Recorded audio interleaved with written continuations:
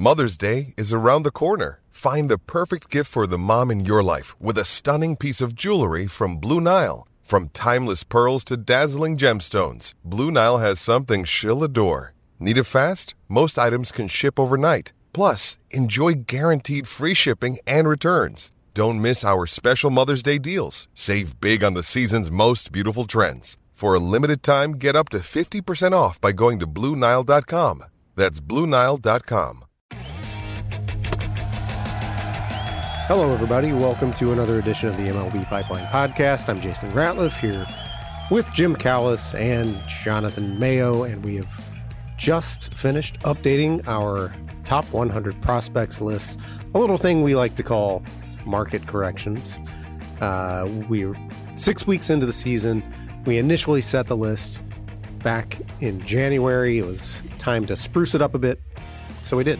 And we're going to talk about what changes were made, especially at the top, and some of the biggest risers, some fallers, some new names, new additions to the list. We are also going to talk about some of the latest big league call-ups, a couple of them, Yuri Perez and Matt McLain, a couple of top 100 prospects.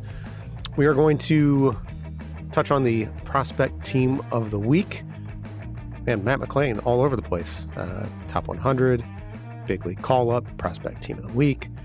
And we're going to talk about some draft buzz, because we are, 2 months away from the draft? Less than 2 months? Frightening. That's crazy. Frightening. Jim, are you frightened? No, not frightened at all. I'm very excited. So all good. Excited. All good. Excited. Have draft fever.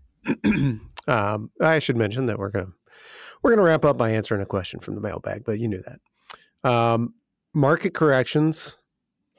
So we started doing this a few years ago.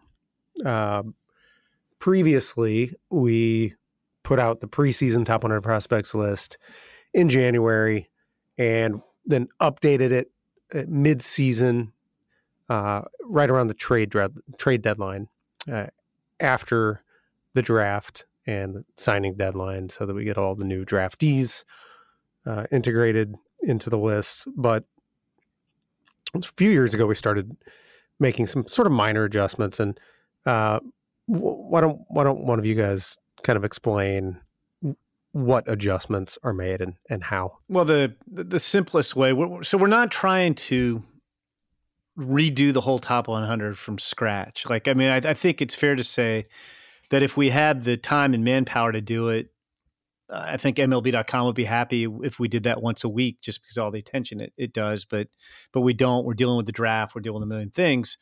So it's to kind of deal with things that you'd like to update before we get to that massive update at the end of July. So essentially, Sam Dykstra and Jonathan and I reconvene, and we vote from scratch for the top 15 prospects. And then after that, we make adjustments, but it has to be a significant adjustment, generally up or down 10 spots, to move you out of your original order on the list. I think that's the simplest way to explain it, Jonathan. Yeah, no, that's it. It's kind of just trying to take into account what's happened so far, and an understanding that this is a volatile deal from the get-go. And I think we recognized a couple of years ago that the list gets a little dated, a little static in a hurry. And this is a way to, without doing a full-on re-ranking of all the different lists, sort of recognizing major changes that we feel are worthy of a move up or down.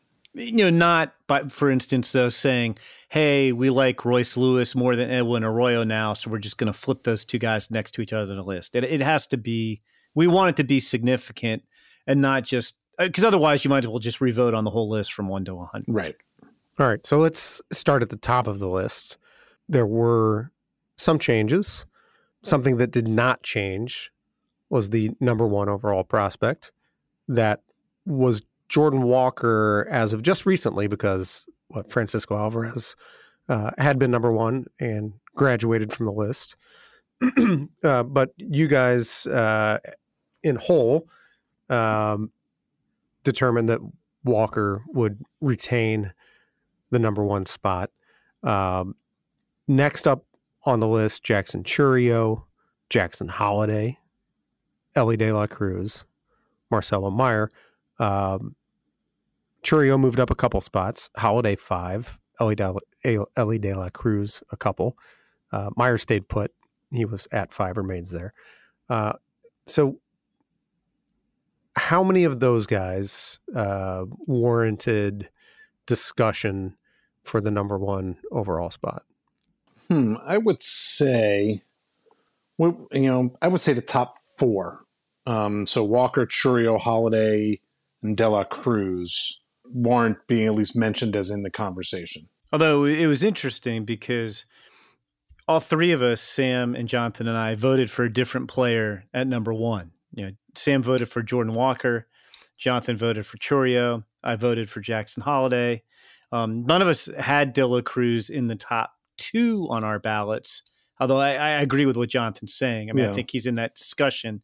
And Walker was no lower than 2 on any of our ballots, whereas I voted Chourio 4th, Jonathan voted Holiday 4th, and that's kind of how we separated the tie. But there was, I don't know if we've ever had a vote, Jonathan, for the very top of the top 100, where we've had 3 people voting and we've picked 3 different players. Guys. I don't have to go through our very detailed archives and try to sort that out. But I don't know that we have. And I think, an argument could be made for any of the 3 that we voted for number 1.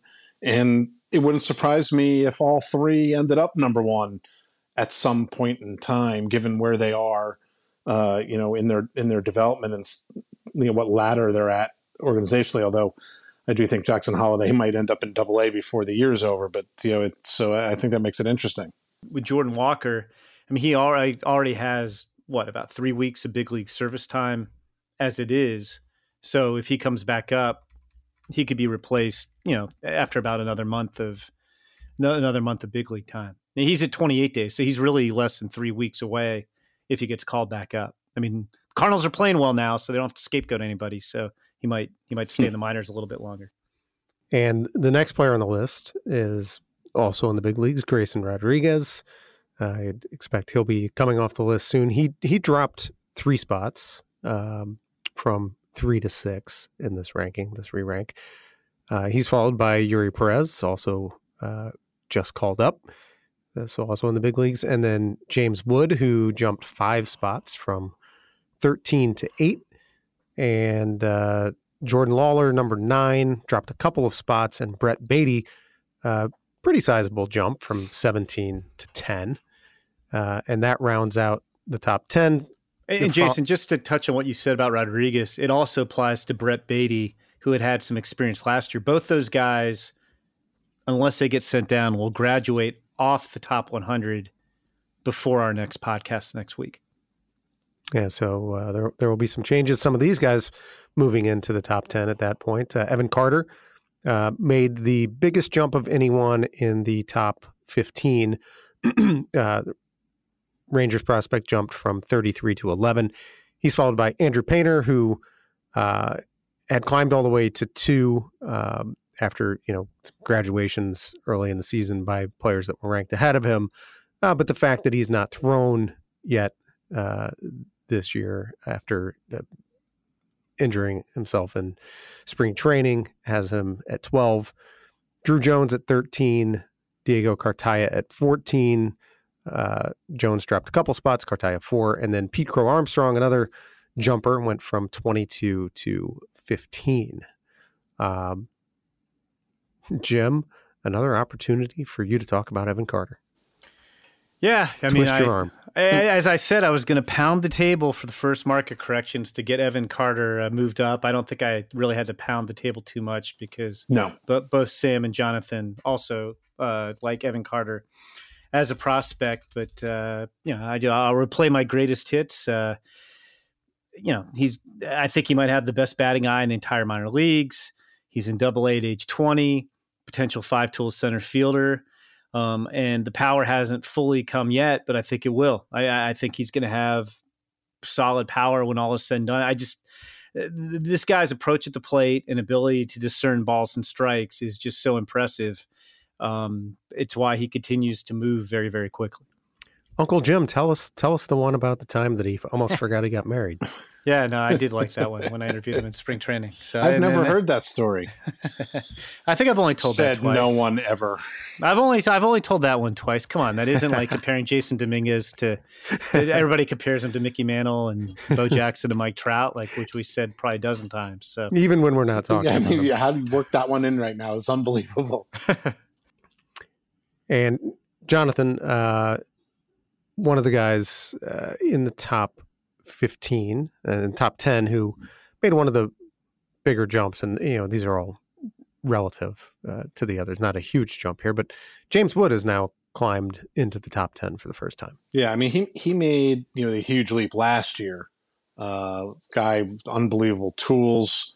Going from the Padres to the Nationals, and really put them into use last year in A-ball. And I think we moved him. We'd moved him way up because we thought the tools would play. And here he is in high A, and once again, the tools are playing. He's got an ops of 930. He's drawing walks. The strikeout rate is still a little high, but if he keeps drawing walks and hit for power and steal bases, he's got 5 homers and 5 steals over his first 31 games. And he's a really, really exciting, super athletic, 6'6", 240-pound outfielder with just the completely full toolbox. And he's moving as he moves up the ladder, and he's age 20 for all this year. He's showing that those tools are they're playable. It's not just dreaming on them. He's using them now, and that's, I think, what excites us the most about him. Okay, let's move down the list a bit and talk about some guys not in the top 15, but the guys who made the biggest jumps on the list. Heading that list is Rays infield prospect Junior Caminero, who jumped 36 spots from 96 to 60. Did not begin the season in the top 100 and is now all the way up to number 60. Zach Neto, just behind him, jumped 35 spots. Angels, now big league infielder, went from 78 to 43. Another guy who is in the big leagues now and has acquitted himself quite nicely there. Bryce Miller of the Mariners jumped 25 spots from 86 to 61. Another Mariner, Cole Young, jumped the equivalent 25 spots. Shortstop prospect jumped from 95 to 70. Evan Carter, who we already mentioned, 22 spots. Dalton Rushing jumped 22 spots. Dodgers catching prospect from 91 to 69. Tanner Bybee, Cade Horton, the other couple who jumped at least 20 spots, both right-handers, Guardians and Cubs. Junior Caminero, feel like there's a lot of buzz about him right now, and that's reflected here. No, it is. Not only did he make the biggest jump, I also think if we updated heights and weights, he would make the biggest jump in weight because he is not 157 pounds. That is incorrect, but that's probably what he weighed when he signed. But no, the Rays, again, I don't know why people trade with the Rays because you get burned a lot. Hang up the phone. The Guardians had made a lot of good trades, but this was not one of them. It was classic Rays playbook where they have more prospects than they can possibly protect on the 40-man roster. So in November of 2021, they traded Tobias Myers to the Guardians and got Junior Caminero, who at that point had not played outside of the DSL. He had played very well in the Dominican Summer League. And since coming to the States, all he's done is hit. He's tearing it up this year in high A at age 19. He won't turn 20 until July. He's hitting 367. He's got 1126 ops, 8 home runs already in 27 games. Just a really exciting package of offensive tools. There's bat speed, there's bat to ball skills. It's huge exit velocities, the hard contact. He makes it to all fields. He lets the power come naturally. Third base is probably the best case scenario. You're hoping you become an average third baseman, but he's going to hit enough to play somewhere on the diamond. The bat is going to profile wherever he winds up. And this could be a guy who might be in the big leagues by the time he's 21 years old. He looks tremendous. I'm all in on the Caminero train. I just think he's really, for all the reasons Jim pointed out, I just the more and more we hear about him and see the number he's putting up, and like I said, hang up the phone if you hear from the Rays asking for a low-level player. You should not respond, or at least say no. And Jim, what's the timeline there in terms of when the Rays got him? Because he was never, he hadn't cracked even the Guardians, or I guess Indians at that point, top 30 prospects. You sure? You're risking $25,000 there. I feel pretty confident. Okay. Well, I mean, I don't know about when they got him though. November 21? I don't know. Yeah. I think they were Guardians by that point. Oh man. $25,000. But yeah, no, I mean, at that point, it's hard. Like, he played well in the Dominican Summer League. He hit, 295 with some power in the Dominican Summer League. But we generally don't rank a lot of guys in the Dominican Summer League unless either A, you're a top prospect, a guy who is one of the top prospects in your class, or, to be honest, a case where maybe the system isn't that strong and you're like, geez, I need to add some guys to this list. Here's a guy in the DSL, but the Guardians have a deep system, and he just wasn't, that type of guy. He had not made his pro debut. It was delayed. He's a guy who, because of the pandemic, he signed in 2019. He lost his season to the pandemic. He just really hadn't played a whole lot. And that's just good scouting by the Rays too. I mean, there's a lot of teams that do this now, but it's fair. It's something that's really picked up in the last decade or so, where back in the past, I don't think teams bothered to scout rookie level players that much, but you could see it pay off. I mean, the most famous example, and the guy hadn't even played a game, was Yordan Alvarez, who the Astros really liked but weren't able to sign. The Dodgers signed him, and then they traded for Yordan Alvarez before he made his pro debut. And I think teams have realized, it's more of a gamble. There's more risk involved because they're further away from the big leagues, but there's potential also bigger payoff when you're making trades. If you're willing to roll the dice on a super young guy you believe in, if a guy's in the DSL and he's, at that level 5 levels away from the big leagues, Junior Caminero, you could trade for him then a lot easier than you could trade for Junior Caminero today. All right. Jonathan, you want to talk a little about a player who I think the general baseball fan is probably much more aware of now. They are. I mean, what Bryce Miller has done in the big leagues has just been absolutely astounding. 1 run over 19 innings. He's walked 1 and struck out 18. And this is amazing for a guy who people initially, and he was from Jim's neck of the draft. Do I win anything for getting that phrase in the earliest? In a podcast, we're not even talking about the draft, and I use neck of the draft. But this was a guy that people weren't sure he was going to be a starter. So talk about good scouting. I mean, the Mariners got him in the 4th round out of Texas A&M, and after he had 1 good turn in the rotation. Well, showed good stuff anyway, and he competed for the job in spring training, didn't get it. And they sent him back down to Double-A. Just for him to work on some stuff and pitch well enough there to come back up, and he's just been unbelievable. And it's really all about the fastball, and I guess that's the one thing. Like, let's see how sustainable it is. The fastball is ridiculous, but he's been getting a miss rate between Double-A and the big leagues, a miss rate of 31% on his fastball. And he throws it a lot. He's got a good slider, and he does have a changeup, but neither of them miss bats or is as dominant as that fastball.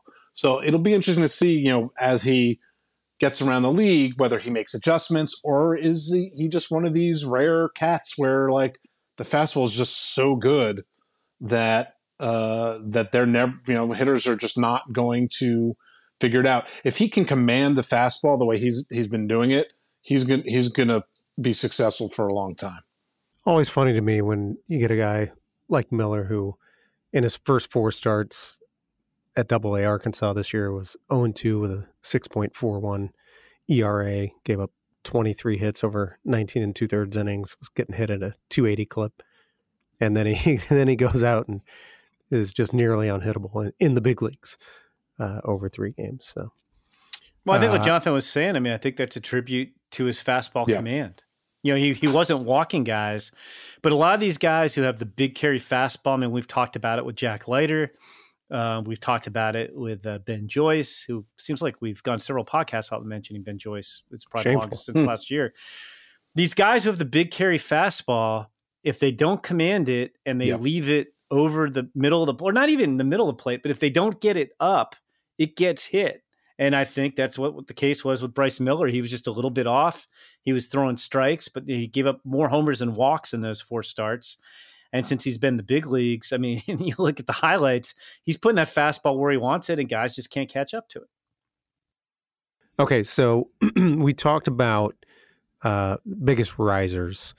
We're not going to go through each of the biggest fallers, but generally speaking, the guys who fell the most, I guess, fall into 2 categories: guys who have been injured and guys who, I mean, is it as simple as haven't performed this year, or is there generally more to it for the guys who are not injured on the list? I mean, because again, I mean, we aren't just moving a guy down 3 spots because, you know, Jason Ratliff's added 2 miles an hour to his fastball. He's outperforming Jonathan Mayo.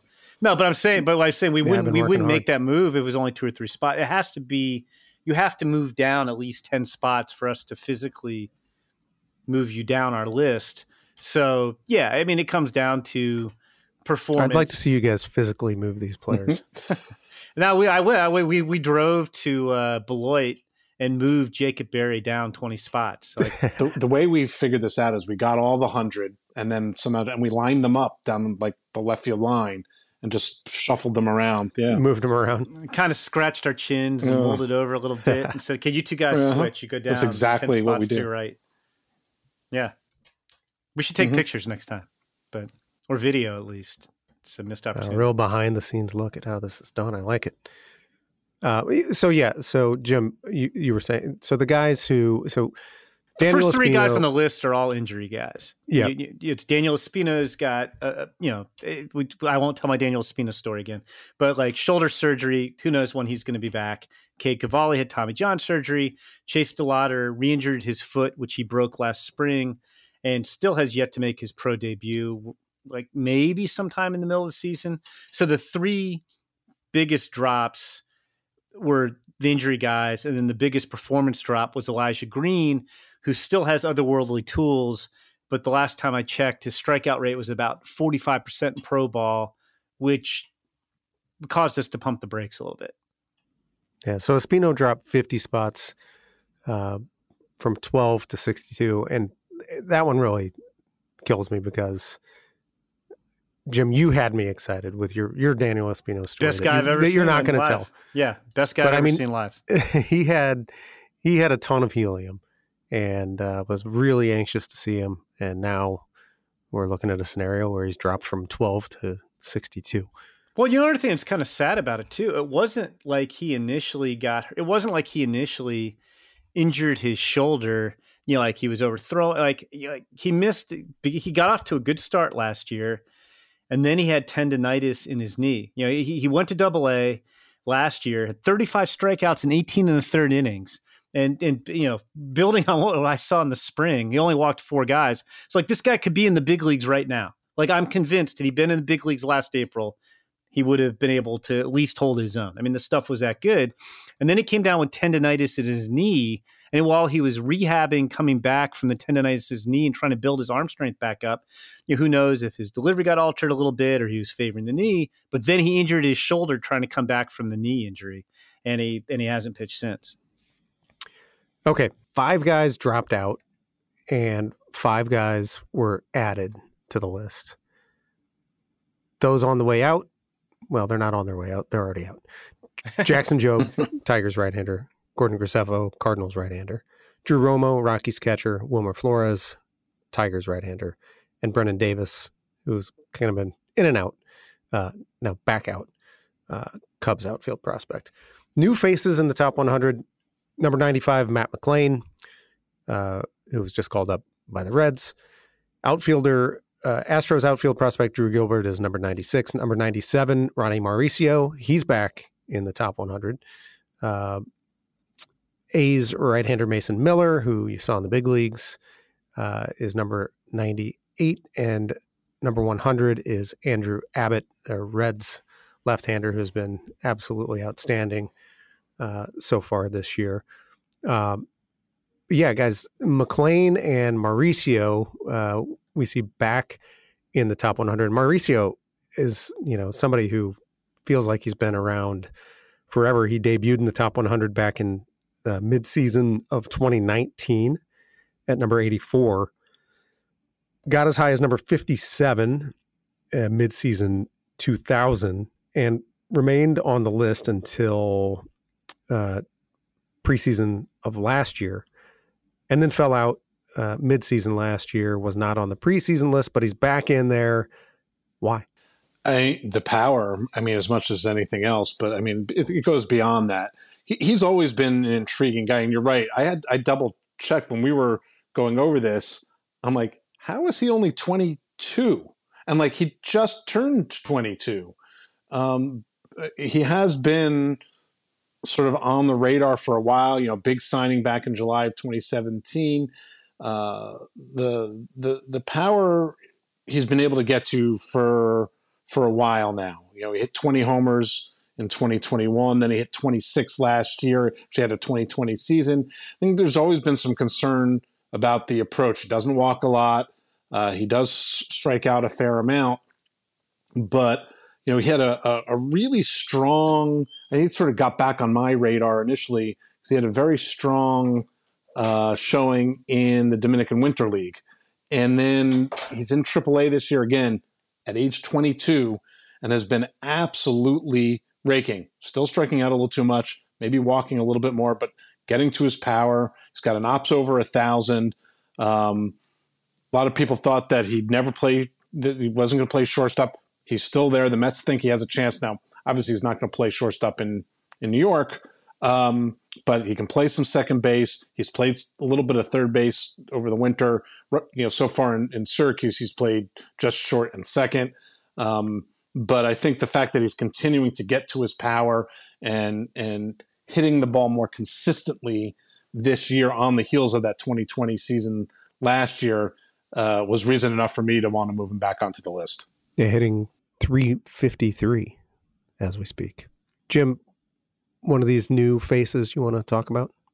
Yeah, I'll go with Drew Gilbert of the Astros, who, I think so far, I'll put, if the draft were done today, I feel like, Spencer Jones of the Yankees, who was another guy we discussed, who went 25th, and Drew Gilbert, who went 28th, would probably go higher in the draft than they did last July. And, Gilbert didn't get much of a pro debut last year after signing out of Tennessee because he ran into the wall in center field and dislocated his right elbow.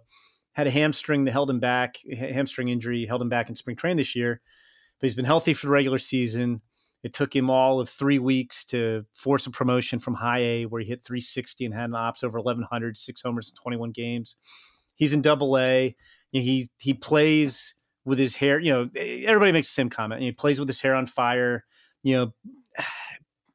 borderline, like he can get a little overly emotional. He did down the stretch in the super regional last year for Tennessee against Notre Dame, but he plays aggressive in all phases of the game. It's an aggressive approach, but he makes a lot of contact. He's 5'9", but he produces a lot of power. It's probably 15 to 20 homer power, at least, with that aggressive approach. Solid runner who's aggressive on the base pass. He's aggressive in center. He's got a strong arm. My favorite factoid about Drew Gilbert is that going back to his high school days, he was the second. He was a Minnesota product. He was the second best high school pitcher in the upper Midwest in 2019, behind only Quinn Priester, who went in the first round, Pirates guy. But he was up to 93. He had pretty good slider. really interesting guy. But I was talking to him a little bit about in spring training. He likes to play every day, so he was not cut out to be a pitcher unless you could somehow bring him out of the bullpen every day. He likes to play every day, and I think he's the type of guy who club feeds off his energy. I do think Tennessee has really struggled this year. Partly because they turned over their whole lineup, but the team has just not had the same. Chemistry maybe is an overused word at times, but I think it's appropriate with the Volunteers. They've had kind of a really up and down season, playing 500 ball in the SEC. And I remember talking to Chase Dollander, their starter, who's going to be a first round pick at the beginning of the season. And he said the key to their team was going to be to find a guy who could be the emotional leader of the team like Drew Gilbert was last year. And I don't think they have. And I think the team has suffered for it. So, Gilbert, it's going to be interesting too, because Dana Brown came out and said, new GM of the Astros, who was the Braves scouting director last year, he said a couple times during the offseason, basically challenged Drew Gilbert. I want to see you in the big leagues quickly. Like basically that's the guy they want to be their center fielder of the future. Center fielder has been a little bit of a revolving door for them. And so I thought it was interesting that, Drew Gilbert, who played all of 10 games in the offseason, you have a new GM, and the GM was saying, not challenging like he had to improve, but just like, we're expecting you to get to Houston pretty quickly, which I don't think you see too many GMs say that about a guy that soon. All right, that's a look at our updated top 100 prospects list. That thing is on MLB.com/pipeline. Check it out there. Also a nice story summarizing all of this from Sam Dykstra. Check that out as well. We're going to take a break. When we come back, we will talk about some recent big league call-ups and this week's Prospect Team of the Week. That's coming up next on the MLB Pipeline Podcast.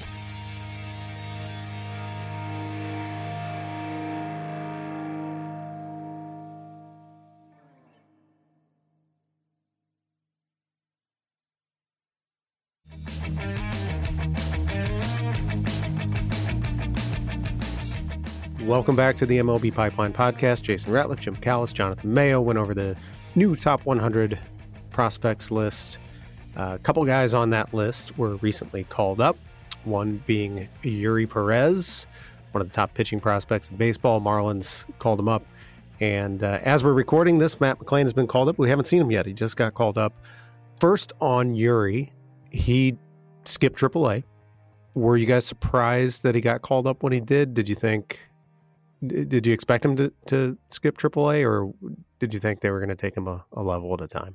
I don't think it really matters in general. I think with pitchers, it's different for me than hitters. And I think in general, if you have the stuff to get guys out, like it's going to play in the big leagues. Like I think he's shown the stuff. The part that surprised me a little bit was they're using the pre-tacked ball in the Southern League, which is where he was. And I was a little surprised that maybe they didn't get him acclimated to, he's never used, I guess last year he used the major league ball, but like just to get him more acclimated, a start maybe without the pre-tacked ball before he got to the big leagues. Like I think the Cubs are doing that with Ben Brown a little bit right now too. But I think the reason they did it is, they have injury issues in their rotation. They have guys who haven't been effective. They're having a crazy year. I don't know if this is still true, but I know they won their first 12 one-run games. And I don't know if that streak has continued, but they're hovering around 500. So they're theoretically, they lost 6-5 to the Reds. So they're now 12-1 in one-run games, but they're kind of hovering in the wild card race despite being outscored this year. So I think it was, hey, let's call him up and see what he can do. And did you guys get to watch the start? Did you take any of it in, or did you look at it after the fact? I saw it after the fact. Yeah, he looked good. The fastball got hit a little bit when he didn't command it as well, but he averaged 97 miles an hour with his fastball. His breaking stuff was pretty unhittable, and he was throwing an 86 mile an hour slider and an 81 mile an hour curve, and he only threw a handful of changeups, and that worked pretty well too. But it looked really, really good. He gave up a couple home runs, and other than that, he struck out 8 in, 4 2/3 innings. I don't think he looked overwhelmed by it at all, and I think we'll see him for a while. 4 hits, 2 of them home runs, and that kind of matches what he'd done this year at Double-A. He'd given up 5 home runs, and that was out of 8, 10, 12, 14, just 16 hits overall. So yeah, when he's been hit, he's given up the long ball. But I was kind of wondering, like, how important do you guys think it is to strike while the iron is hot with these guys? Like Yuri had been on a tear. I mean, he had been outstanding. Hadn't given up more than 2 hits in his past 4 starts, just 1 run or less in each of those, striking out 9, 11 over 6 and 5 innings. Like, how big of a deal do you think it is to call up a pitcher when he's rolling like that, as opposed to bringing him up when he's, not many guys are going to get called up when they're struggling, although we just talked about Bryce Miller and the fact that he was not performing well at Double-A when he got called up. But curious about your thoughts on that. Yeah, I think, well, I mean, to that point, when I talked to the Mariners about Miller getting called up, yes, his surface numbers weren't very good, but everything underneath it, they were very happy with. All the data, his stuff, that gave him confidence that he was ready. And I think, ideally, if you can get them with some wind, wind at their sails, that's preferable, whatever level you're taking them from. I'm wondering if they sort of told Yuri Perez, like, we want to see you do X, Y, Z, and he did it very quickly. And so they felt, okay, he's executing the things that we felt he needed to do. And so we called them up. Which I'm a little surprised that they didn't give him a little time to adjust to the different baseball. But that said, his combination of stuff and feel for the strike zone and command is not typical. And so I think that helped them feel more confidence in having someone that young make that double jump up to the big leagues. Yeah, I mean, when you have a mid-80s slider that's your third best pitch and you throw a ton of strikes and you're deceptive, that's going to play. So yeah. I think they felt pretty good about calling him up. And Jason, I do think your point's a good one. I mean, yes, you generally aren't going to get called up if you're struggling, but I think calling up a guy when he's on a roll, it just fills him with more confidence. Because I do think this will oversimplify things a little bit. The biggest struggle that rookies have when they break into the big leagues is a lot of times they think that they have to do more to succeed rather than keep doing what got them there.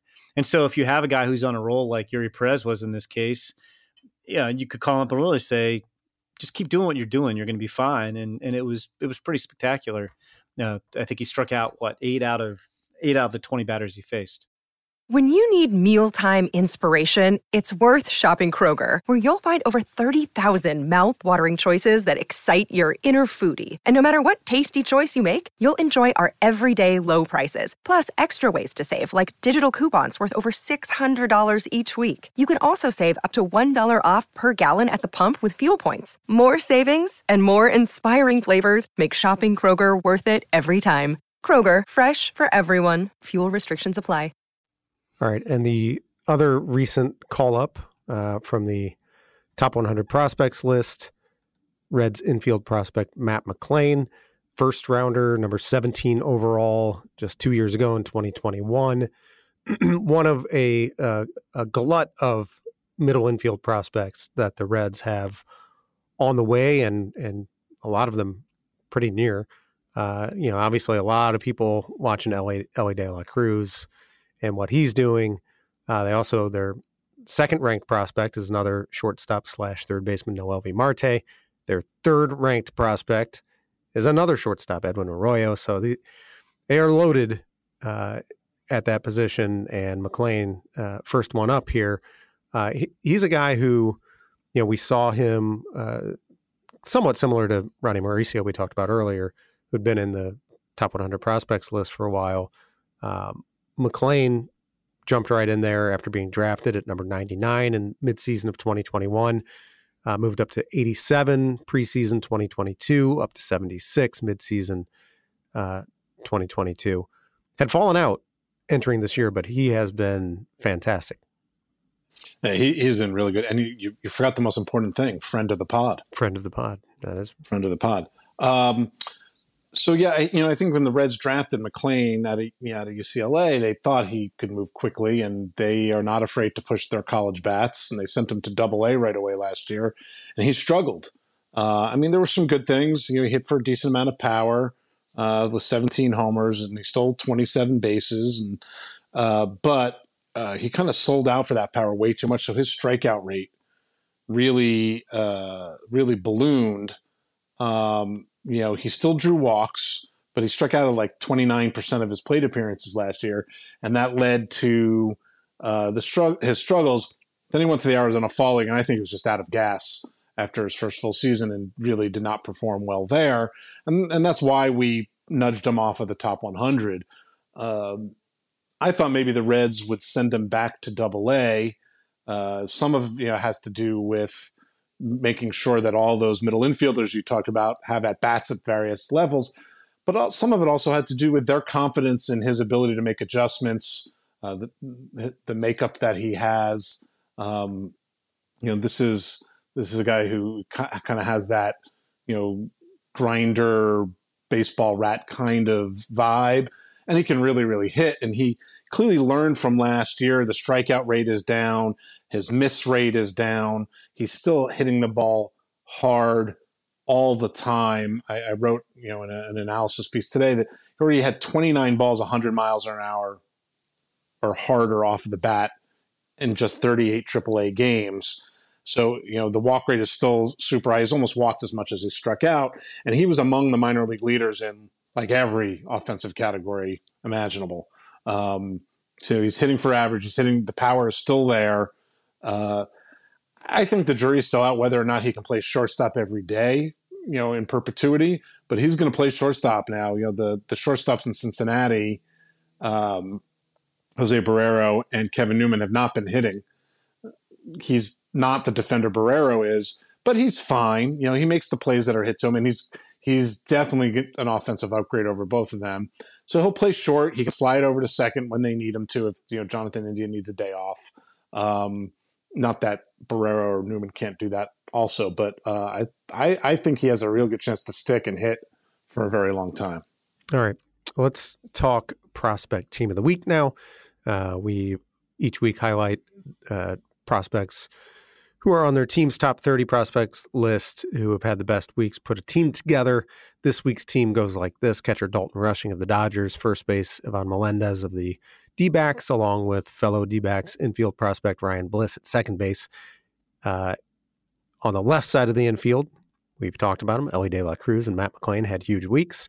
Outfield, Rockies prospect Yanquiel Fernandez, James Wood of the Nats, Colton Cowser of the Orioles, left-handed pitcher Parker Messick of the Guardians, Brian Wu of the Mariners, and Austin Bergner of the Tigers is the relief pitcher. Jonathan, Colton Cowser, Matt McClain has put up some ridiculous numbers at AAA. Colton Cowser has as well. Yeah, and I don't know, maybe it's because the Orioles system is so deep, and they've had the high end guys like Adley Rutschman and Gunnar Henderson, Grayson Rodriguez on the mound. Heston Kjerstad, the incredible comeback story. He's not gotten that much attention. Another guy that they took, maybe ahead of industry consensus when they took him number 5 overall in 2021. Last year he did strike out a ton, but he hit his way up to AAA and had 19 homers and 18 steals. Hit well in A-ball and AA. Struggled in AAA. So back in AAA now, as you pointed out, the OPS is over 1,000. The strikeouts are down. The walks are still very much up. And, he's coming off of another really, really good week in AAA where he had, multiple hit games repeatedly, 2-homer game on May 11th. He's power and speed. I don't know where they put him, but the door knocking is starting to get a little bit louder, and in a lot of ways, he's not gotten the attention he might have gotten if he were in a less deep system. Jim, tell us about somebody who intrigues you on this prospect team of the week. Yeah, it would be Parker Messick of the Guardians. I did not lose $25,000 there. Left-hander they took in the second round of last year's draft, and he's kind of your classic Guardians polished pitcher. His velocity has not made a huge jump yet or anything like that. So, but he's kind of the, right down the typical Guardians MO of guys that like taking the draft, guys who have great feel for pitching, throw a lot of strikes. I think his two best attributes are probably his command. He's got a low 80s changeup with a ton of tumble. That's a well above average pitch in the mind of some scouts. That changeup, and also he's got kind of a flat approach angle, help his low 90s fastball play up. His breaking balls are more pitches he throws for strikes, and they're really going to miss bats.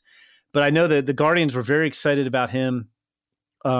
He comes with a high floor to begin with, but in terms of their, I guess, onboarding process is a way to describe it, the things they kind of want pitchers who are coming into their system out of the draft to, ways they can help make guys get better. He really took to that. So last offseason, he hadn't even made his pro debut last year. He's making it now. They said, look, this guy could move pretty quickly. He is what we thought he was, and we're very encouraged by the strides he's making, even though you're not seeing it in games. And he's off to, not just this last week, but through 6 starts in single A. He's got a 1.13 ERA, 27 strikeouts in 24 innings. Frankly, they probably need to promote him pretty soon because a guy like Parker Messick coming out of Florida State in the ACC with his advanced feel for pitching and that changeup, which is a weapon, those guys more often than not destroy single A hitters. I mean, you have guys who are jumping up from the complex leagues who've never seen a changeup like that. And so it'll be a better test when he gets to high A, but I do think he's the type of guy we might see him in double A by the end of the year. And he can move very quickly in that Cleveland system. Yeah, I would say a 1.13 ERA and 198 average against probably qualifies as destroying. All right. We have some draft buzz to talk about. We're going to take a break. When we come back, we're going to do that and answer a question from the mailbag coming up next on the MLB Pipeline Podcast.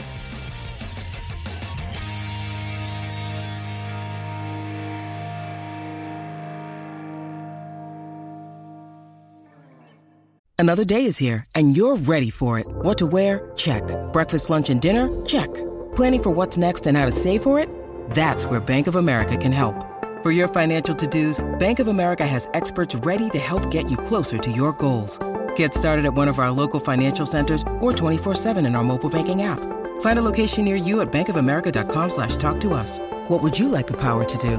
Mobile banking requires downloading the app and is only available for select devices. Message and data rates may apply. Bank of America N.A., member FDIC.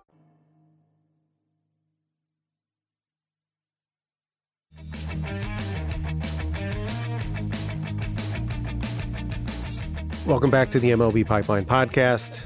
Jim Callis over there, Jonathan Mayo over there. I'm Jason Ratliff right here, pointing in the general direction of Chicago. I was going to say Pittsburgh, but I think, Jonathan, you're in North Carolina. Are you aligned properly? Do you actually know what direction Chicago's in, or you just... Nah, I am physically pointing, but just left and down and to my right, as though I'm standing on the map. I guess your arms should be at a right angle to each other. I get a very Schoolhouse Rock image in my head of you, like an animated Jason Ratliff standing on a map pointing in different directions. I have no idea what direction I'm facing here. Okay. Forward. So, yeah, I am facing forward.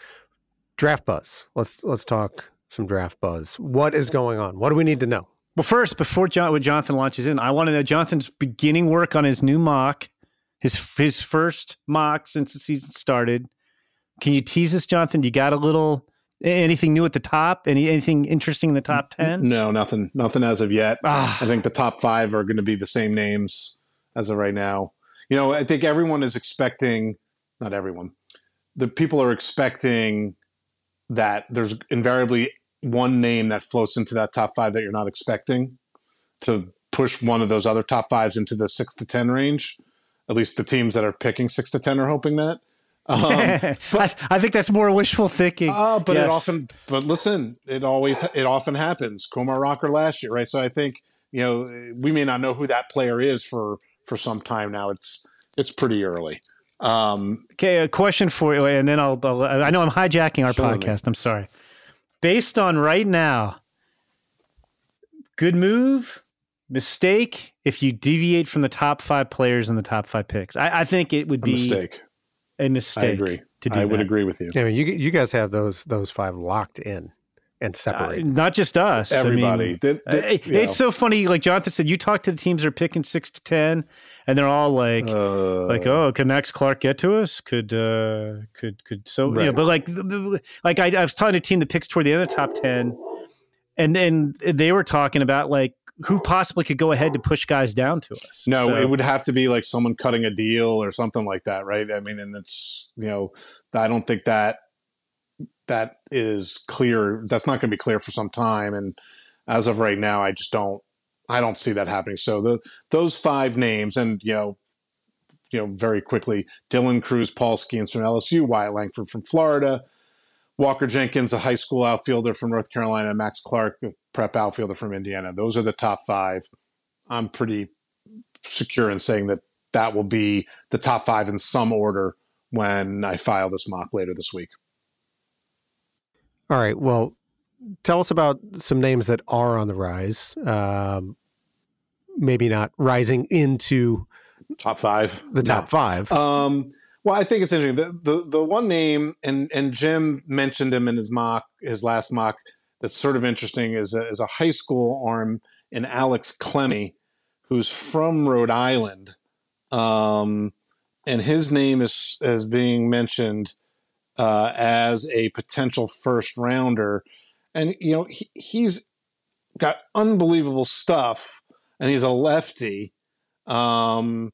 But the command isn't very good, and I don't know if it's just that things are warming up in New England, and he's been pitching better and better.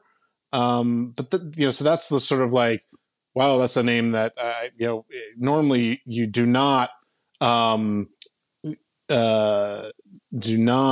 hear high school arms moving up, but there's a lack of lefties, and we may get to that in a second. But typically, what does happen are college bats move up. Maybe not necessarily this early, but there are a number of guys who are performing well whose names are moving up into the first round. Tommy Troy from Stanford, Yohandy Morales from Miami, both guys who have been in first round conversations for a while. Yohandy Morales, I think Jim and I both, when we were like putting the 150 together, people were kind of down on him, and we didn't totally understand why.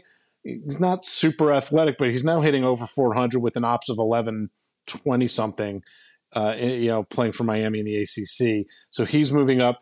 And then Chase Davis is an interesting name at Arizona, because he's a guy who's always had tools. He's always had raw power. But the swing and miss was always a concern. He's walked more than he struck out this year. The strikeout rate is way down. So all the other numbers are way up. And I had someone today say that they've heard his name as high as in the middle of the first round. So it wouldn't surprise me if you saw Chase Davis's name in my mock come the end of the week. And Jonathan, I want to ask you, in terms of guys moving up, a guy who I keep thinking, when I talk to those teams who are picking 6 to 10 and they're kind of trying to figure out like who exactly should go 6 to 10, I had Kyle Teal, the Virginia catcher, who we know is a good defensive player. He's having a really nice offensive year after kind of a down sophomore season. I had him going 13th to the Cubs. I'm almost wondering, like, do you think he could go in the top 10? Are you hearing any buzz as you work on this mock? Yeah, I didn't mention him, Jim, because I know that you as you've said, you put him in pretty high in the mock. I've heard his name being like a top 10 caliber player. I've heard from national scouts who say like, oh, there's no way he makes it out of the top 10. I'm just, in the very early stages of working on this week's mock. So I don't have like, oh yes, Kyle Teal's going to be in the top 10, but it wouldn't surprise me if he landed in that 6 to 10 range. As we pointed out, I think if the top 5 stays the top 5, then 6 through 10 is an incredible flux. There's not a set of 5 names that like, they're definitely going to go there.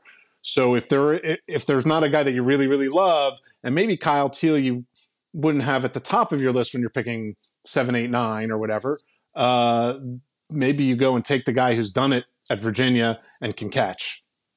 All right, Jim, and Jonathan had alluded to The dearth of lefties? Yeah, it's interesting. I keep looking for lefties to move up the boards. Teams always want left-handed pitching. And, you mentioned Alex Clemmie, Jonathan, who's a high school kid. With Thomas White, I think, is the top lefty. And there's some high school names, Cameron Johnson, Paul Wilson's another one.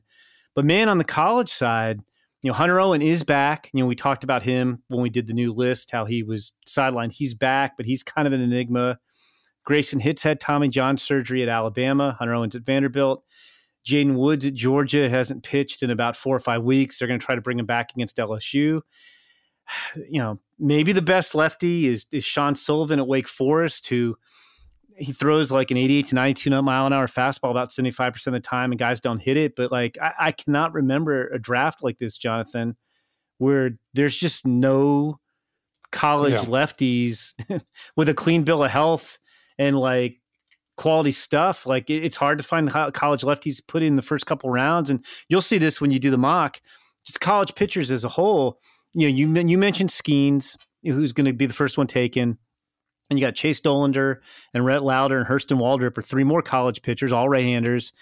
And then after that, it's hard to find pitchers to not just go in the first round, but who you feel are even like a slam dunk, I think, top 2 rounds guy. And I know from talking to scouts as we are working on our upcoming draft 200, as we expand it and move guys around, there are not more names emerging out of the woodwork. There are not pop-up college pitchers who are going to go in the first 2 or 3 rounds. It's pretty barren. There have been injuries this year, not as many as last year, but it's just there's so few guys healthy or having good years. Yeah, or I guess and having good. And years. It's been disappointing because I think we headed into this year thinking, even at the start of the year, maybe it'll be better compared to last year because the injuries just ravaged last year, and that just hasn't really been the case outside of the top name or 2. There is one college left-hander in the top how many prospects on our top 150 list right now? Do you know? Guess. Pipeline Pop Quiz. I think it's like top 80. I was going to say 75. Yeah, 82. And only 3 in the top 100. So, one of whom's had Tommy John surgery. Yeah. Wow. All right. Tim Sherry would like to ask a question. Has done so here in the mailbag. This is from Sherry Storm 22.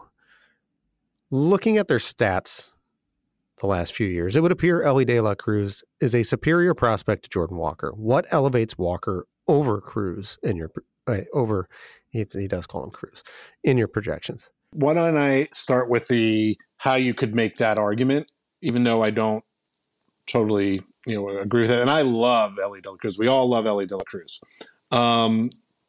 And his ceiling is extraordinary. I think the argument can be made in that De La Cruz had, a higher OPS last year than Jordan Walker. He was 2040. The StatCast numbers are insane. He's maybe a slightly more dynamic prospect than Jordan Walker in terms of those numbers. However, and Jim, I'll let you take it from here. Well, I mean, yeah, I think that's all fair. I mean, I think you can make an argument that Elly De La Cruz is the most electrifying prospect in the minors. But for me, when you're trying to separate the guys, and like I said, I think, Jonathan, you, me, and Sam all voted Elly De La Cruz in our top 4 when we were voting for the top 100, and we all had Jordan Walker in the top 2. So it's not a big difference. But I just feel more confident in Walker's bat. I mean, I think Elly De La Cruz, Walker's a good athlete for his size. I think Elly De La Cruz is a better athlete and has more defensive value than Jordan Walker. But I feel more comfortable with Jordan Walker hitting. I think he's a better hitter. I think he makes more consistent contact. I think he controls the strike zone better. And I think their raw power is comparable, but I feel better about Jordan Walker getting to more power in games. I mean, again, we're nitpicking about, the number 1 prospect versus number 4 prospect in all of baseball.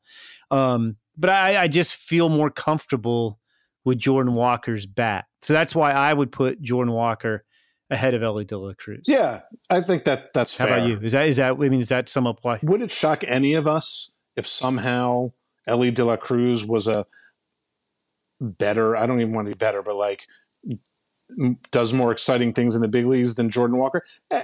No, I don't think it's like that far fetched to imagine that happening. But I think it is there's more confidence that Jordan Walker is going to reach his ceiling, and the strikeout rate and the lack of pitch selection, plate discipline from Elly De La Cruz makes us pause just enough for him not to be ahead of Jordan Walker, or the other guys. I mean, if you want to, if you wanted to put Elly De La Cruz ahead of him, that's fine. I don't necessarily think that the stats show that he's better, but I think you could make that argument. I mean, and defend it like you did, Jonathan. Yep. Very easily, I think. I mean, there's no more I have him slightly ahead of Jackson Chourio in terms of the most electrifying prospect in the minors. I think he's the most exciting guy to watch anywhere in the minor leagues. Is that because you never know what he's going to do on a given day. All right. Thanks to Tim Sherry for that question, and thanks to everybody out there for listening. That's going to do it for this week's episode of the MLB Pipeline Podcast. Don't forget to subscribe on Apple Podcasts, Spotify, or wherever you get your podcasts so you don't miss an episode. If you're enjoying the show or have any suggestions, leave us a rating and a review. Thanks for listening, everybody. See you next week.